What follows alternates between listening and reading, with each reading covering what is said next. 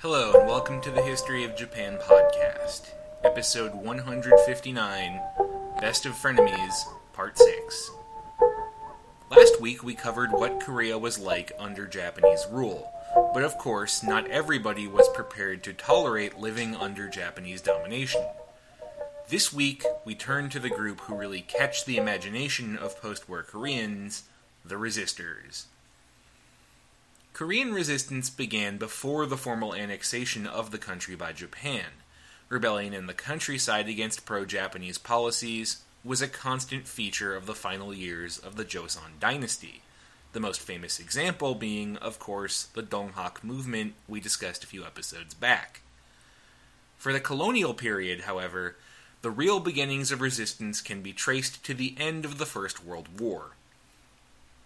When the war came to an end, the powers involved came together to negotiate a final treaty, led by the Americans under President Woodrow Wilson. Wilson's adherence to the liberal democratic values of the United States meant that he could not endorse the kind of peace envisioned in the treaties of alliance that had kicked off the war.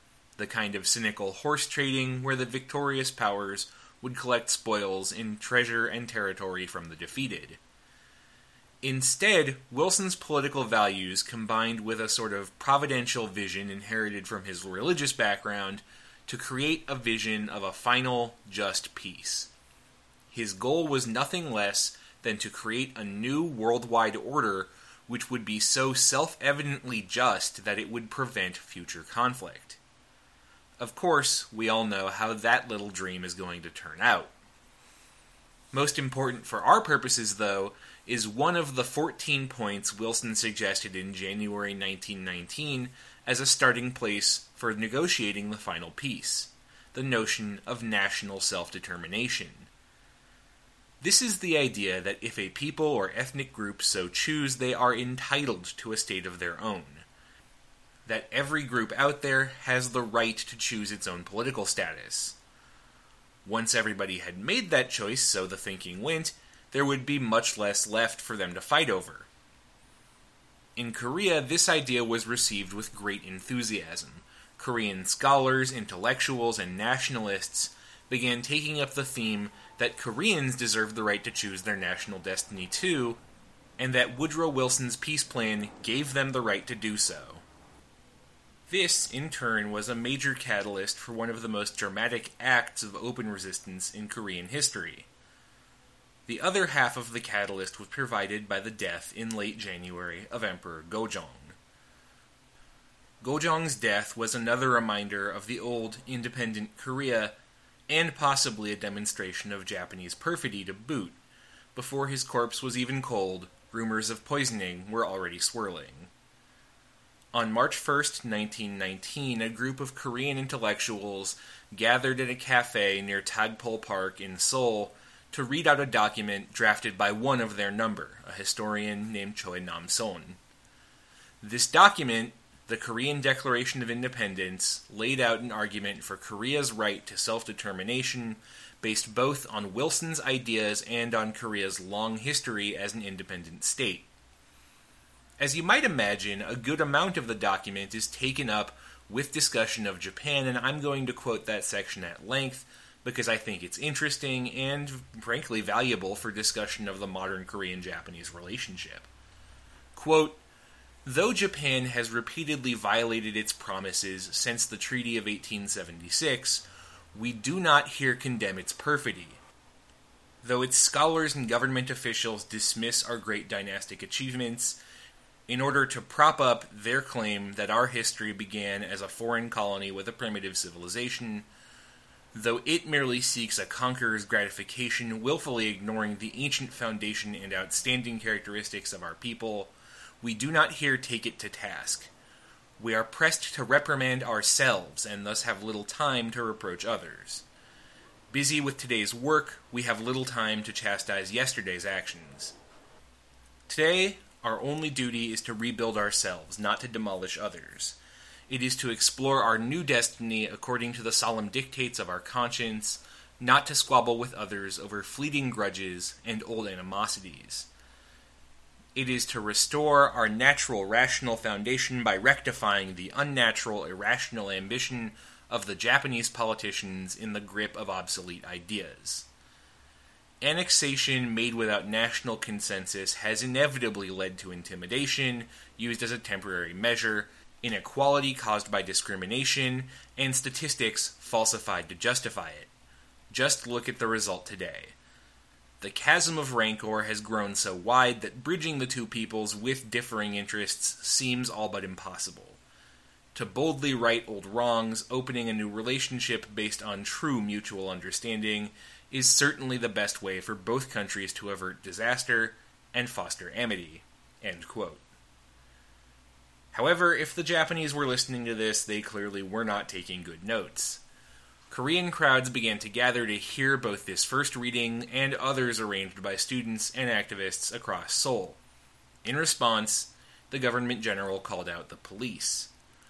When the crowds continued to grow and ignored orders to disperse, the government general called out the military. In the end, to bring crowds under control, the Imperial Japanese Army turned its guns on the protesters. The independence activists had arranged copycat demonstrations across the Korean peninsula, and army units were called in to respond to these as well.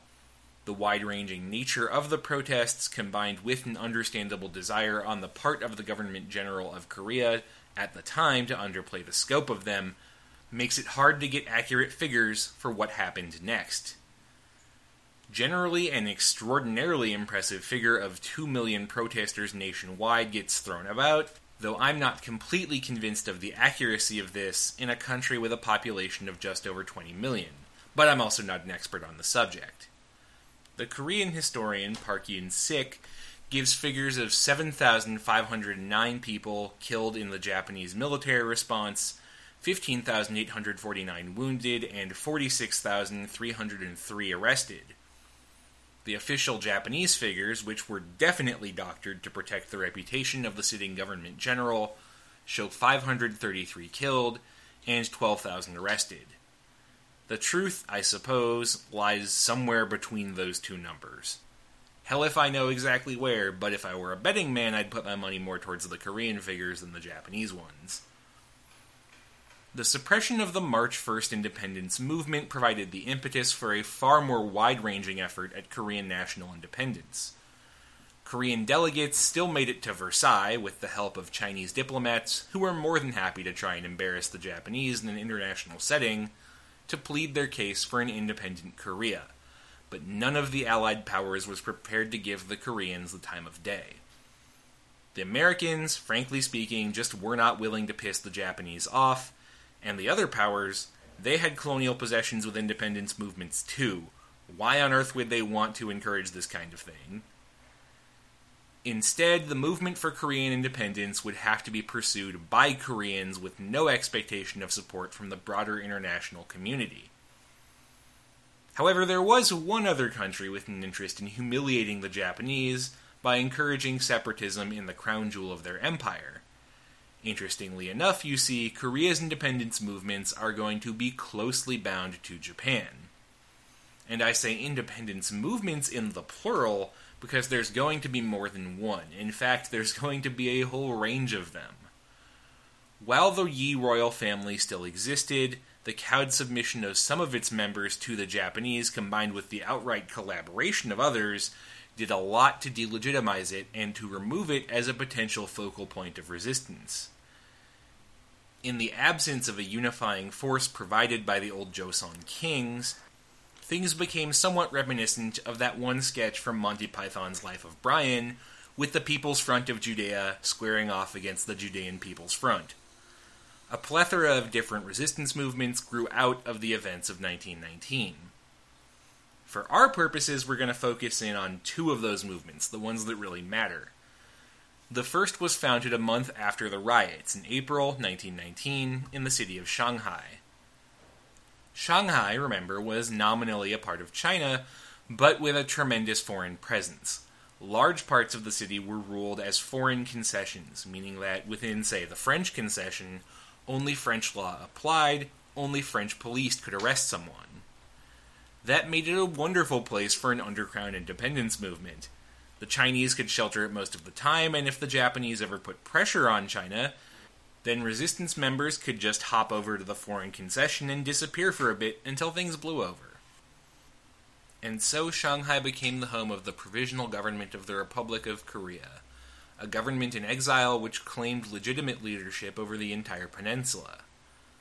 Though not the only government in exile claiming to be the legitimate government of Korea, the Shanghai Provisional Government will be the most successful, owing primarily to the actions of one of its leading members, Syngman Rhee. Rhee was distantly descended from the Korean royal family. Born in 1876, he threw himself into the world of high Korean politics and was arrested by the Japanese after he was implicated in a plot to get revenge on the killers of Queen Min. However, Rhee was released from prison as part of a general amnesty on the eve of the Russo-Japanese War, designed to build support for the war effort. He then converted to Christianity and relocated to the United States.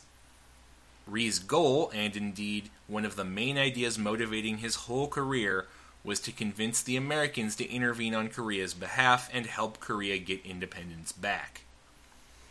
Rhee attended the Portsmouth Conference ending the Russo-Japanese War in person, and attempted to convince President Theodore Roosevelt to make Korean liberation a part of the agenda.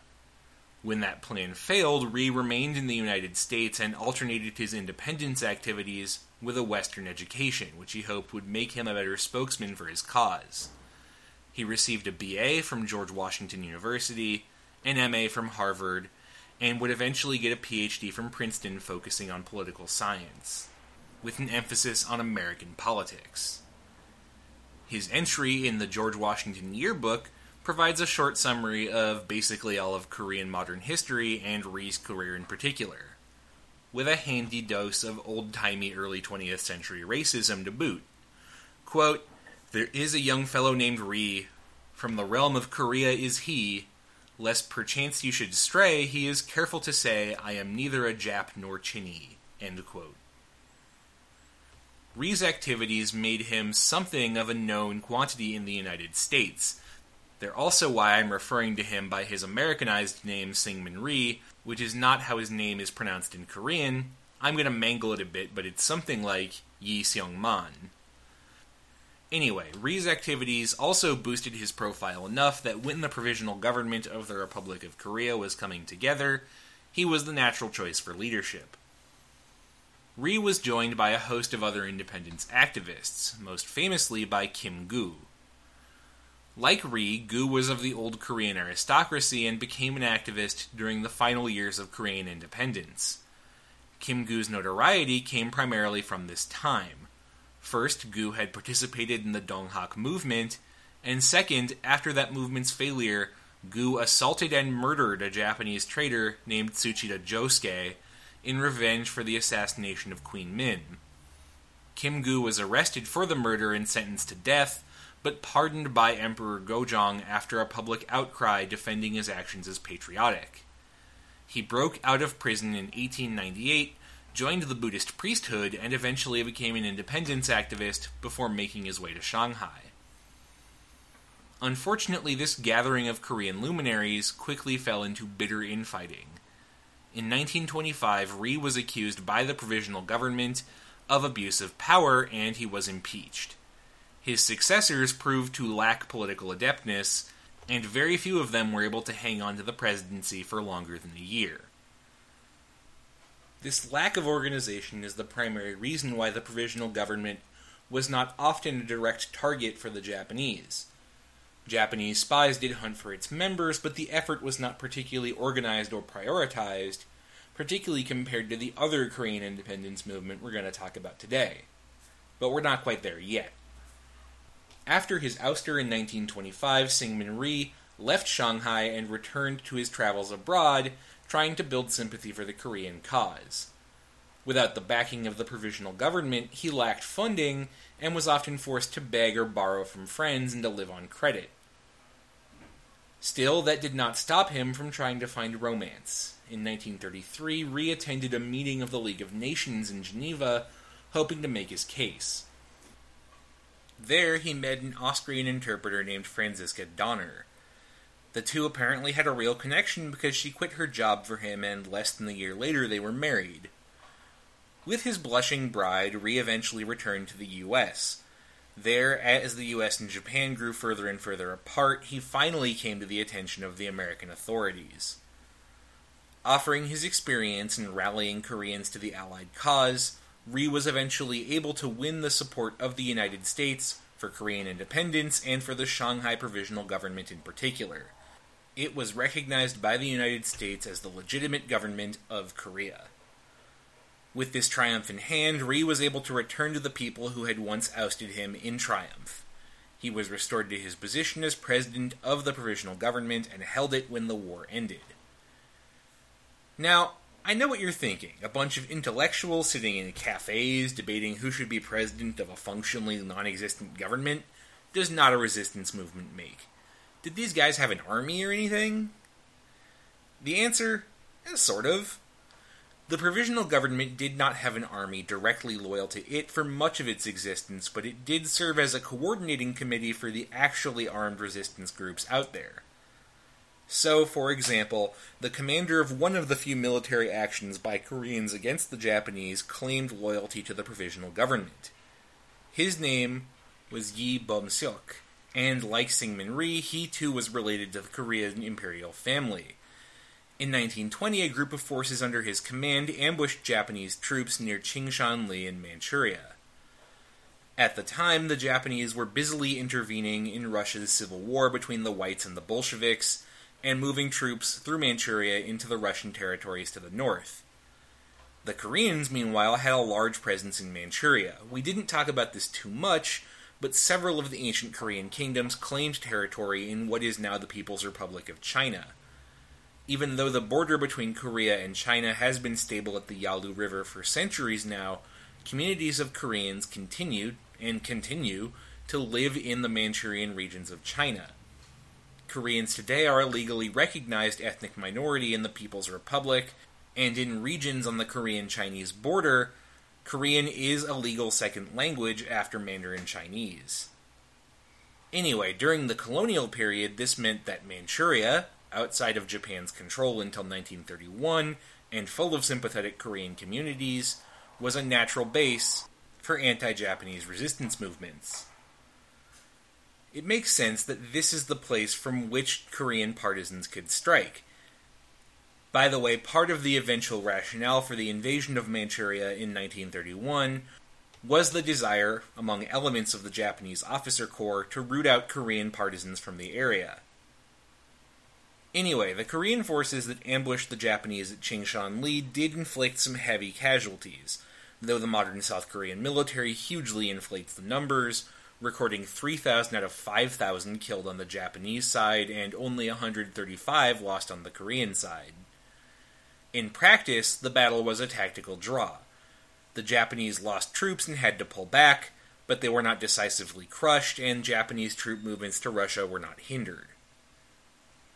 Anyway, in 1940, once the war in China had been rolling for 3 years, the Provisional Government was able to further its role as the clearinghouse for anti-Japanese resistance by organizing a Korean Liberation Army supported by the Kuomintang government of Chiang Kai-shek. The Korean Liberation Army was made to bring together all anti-Japanese resistance groups under the same tent. It even invited communist and anarchist cells to join up, though not all of them did. In practice, the KLA was heavily dependent on support from the Western Allies, routed through the Kuomintang government. Originally a pretty paltry force, by 1945 the KLA had been substantially bolstered not only by increased financial support, but by the Japanese themselves, or rather, Korean conscripts drafted by the Japanese, who promptly deserted in droves and went over to the KLA. Now, there's one other resistance group I would be completely remiss not to discuss, and in some ways it's the more important movement of the two. Post-war South Korea, you see, was defined by many things: American strategic interest, Korean collaborators, the old soldiers of the Korean Liberation Army, and the politicians of the Provisional Government. North Korea, on the other hand, was all about one man and his close band of friends and allies. That man was Kim Il-sung. I can't tell you that much about Kim Il-sung's life because so much of it is obfuscated by both North and South Korean propaganda. The North Koreans, as we've said, claim he was born on Mount Baekdu, the sacred mountain on the Korean-Chinese border, where the first Korean king supposedly descended from heaven. The South Koreans, meanwhile, claimed for decades that Kim Il-sung wasn't even really Kim Il-sung, that the man history knows as Kim Il-sung in fact killed the actual guerrilla commander named Kim Il-sung and assumed his identity in a self-serving bid for power. In case you're wondering, neither of those stories has any basis in fact. Here's what we do know. Kim Il-sung was born in 1912 to a family that Il-sung himself described in his biography as being not in poverty, but one step removed from it. Incidentally, as a fun aside, Kim Il-sung's biography is available in all of its 2,000-plus page glory on the official website of the North Korean government, where you can also learn about what a wonderful open place North Korea is and how the socialist state has liberated the North Korean people to be masters of their own destiny. You can also buy propaganda and DVDs with lovely titles like Forever Kim Il-sung to support the socialist paradise. What I'm saying is, if you've ever wondered what it's like to be trapped in a Twilight Zone episode, your web browser can take you right there. Anyway, Kim's family, for one reason or another, ended up fleeing Korea to Manchuria to escape the Japanese, either for economic reasons or, as Kim Il-sung insisted, because Kim's parents were involved in anti-Japanese activities. Young Kim Il-sung supposedly went on to found his first resistance group, the Down with Imperialism Union, in 1926 at the tender age of 14. The modern Korean Workers' Party traces its own existence back to this anti-Japanese political union. More concretely, that same year, Kim enrolled in a military academy in Manchuria run by ethnic Koreans called the Hwasong Military Academy, which had been created with the specific goal of training Korean partisans to fight against Japan. However, young Kim Il-sung was supposedly unimpressed with the traditional and uninnovative approach taken to training and dropped out the following year. Instead, he went to middle school in the city of Jilin in Manchuria. There, exposed to the recent ideologies and trends in thought that had arrived in East Asia, Kim Il-sung began to drift away from pure Korean nationalism and towards that most seductive of ideologies for young people, communism. In 1930, Kim Il-sung took the fateful step of enrolling in the Communist Party of China. He did not enroll in the Communist Party of Korea because the Korean party had been ejected from the Communist International in Moscow for being too nationalist, which is to say too overtly anti-Japanese at a time when the Soviet Union could really not afford to piss the Japanese off. In his new role as a bona fide communist, young Il-sung actually spent a good amount of time arguing for restraint. He wanted to take years to plan for a strike against the Japanese, instead of launching immediate insurrections. However, that restraint went out the window the next year when Japan's Guangdong army invaded Manchuria on the flimsy pretext of restoring order.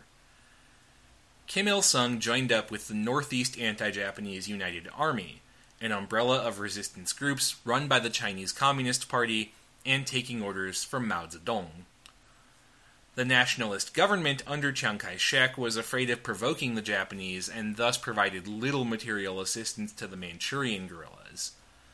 The Chinese Communist Party, on the other hand, supported even non-communists fighting against Japan as part of a very successful PR campaign designed to burnish the party's reputation among Chinese nationalists who were not necessarily committed communists. Kim Il-sung would eventually become one of the best-known anti-Japanese guerrillas in Manchuria, directing a small force of fiercely loyal Korean partisans. These partisans would provide the backbone of the future North Korean regime. As a general rule, those fighters who stayed loyal to Kim throughout the course of his war against Japan would receive special places in the new North Korean government. Their descendants still make up the elite families of North Korea. Kim's guerrillas did score some notable victories.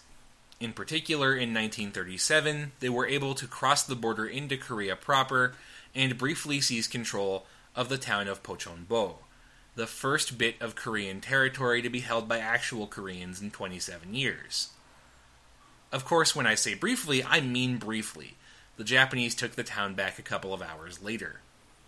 Still, the battle was a huge propaganda victory for Kim Il-sung, and to hear the histories of North Korea tell it, the only reason his forces were driven out of Pocheonbo was because Kim himself was too busy in Tokyo personally suplexing Emperor Hirohito. Still, the Japanese had the advantage of numbers and resources, and eventually Kim started to get whittled down by constant Japanese attacks. By 1940, most of the Northeast Anti-Japanese United Army had been annihilated in vicious suppression campaigns. The Japanese scoured and burned the Manchurian countryside and practiced vicious tactics of collective punishment and mass relocation to cut off support from the rebels.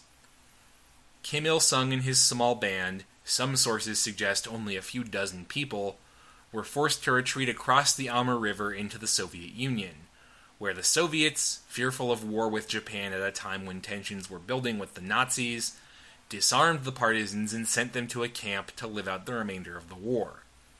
Until 1945, Kim Il-sung was stuck in the Soviet Union on the sidelines of the war. Still, it wasn't all bad for him. In the Soviet Union, he met another Korean partisan with whom he fell deeply in love, his first wife, Kim Jong-suk. Shortly after getting married, the two had a child, future film buff, NBA superfan, and I swear to God I'm not making this up, Elvis fanboy, Kim Jong-il. Now, if it seems like I'm giving the man who created North Korea short shrift here, well, yeah, I am. But in my defense, I think that's justifiable for a couple of reasons. First, so much of Kim Il-sung's life is shrouded in the kind of propaganda that makes it impossible to distinguish reality from fiction. While on occasion that propaganda can be helpful in illuminating the nature of the North Korean regime, I prefer to avoid repeating it where possible. Second, much of Kim's field activities were the kind of guerrilla campaigns that cry out for summary. He raided the Japanese where he could, he ran where he couldn't. Anything more detailed than that would be, in my opinion, horribly monotonous for most of you. Third, there really isn't anybody other than Kim Il-sung whose story is important to understanding the birth of North Korea and its attitudes towards Japan. South Korea, because its government was a mix of collaborators and resistance members, is a bit more complicated, but North Korea? Kim Il-sung defined North Korea, and Kim Il-sung, if you hadn't figured this out already, just really didn't like the Japanese. Case closed. So next week, war's over, peace reigns, and where once there was one Korea, now there are two. So we'll close out the series with two final episodes. One describing the relationship between the quote-unquote workers' paradise of North Korea and Japan, and another describing the fraught coexistence of South Korea with its former overlord turned, if not quite friend, then at least frenemy. For now, though, that's all for this week. Thank you very much for listening. To find out more about this week's episode or any other episode, or to submit ideas for future episodes, check out the podcast webpage at www.historyofjapan.wordpress.com or our Facebook page at facebook.com/historyofjapanpodcast. Thanks again for listening, and I'll see you next week for Best of Frenemies, Part 7.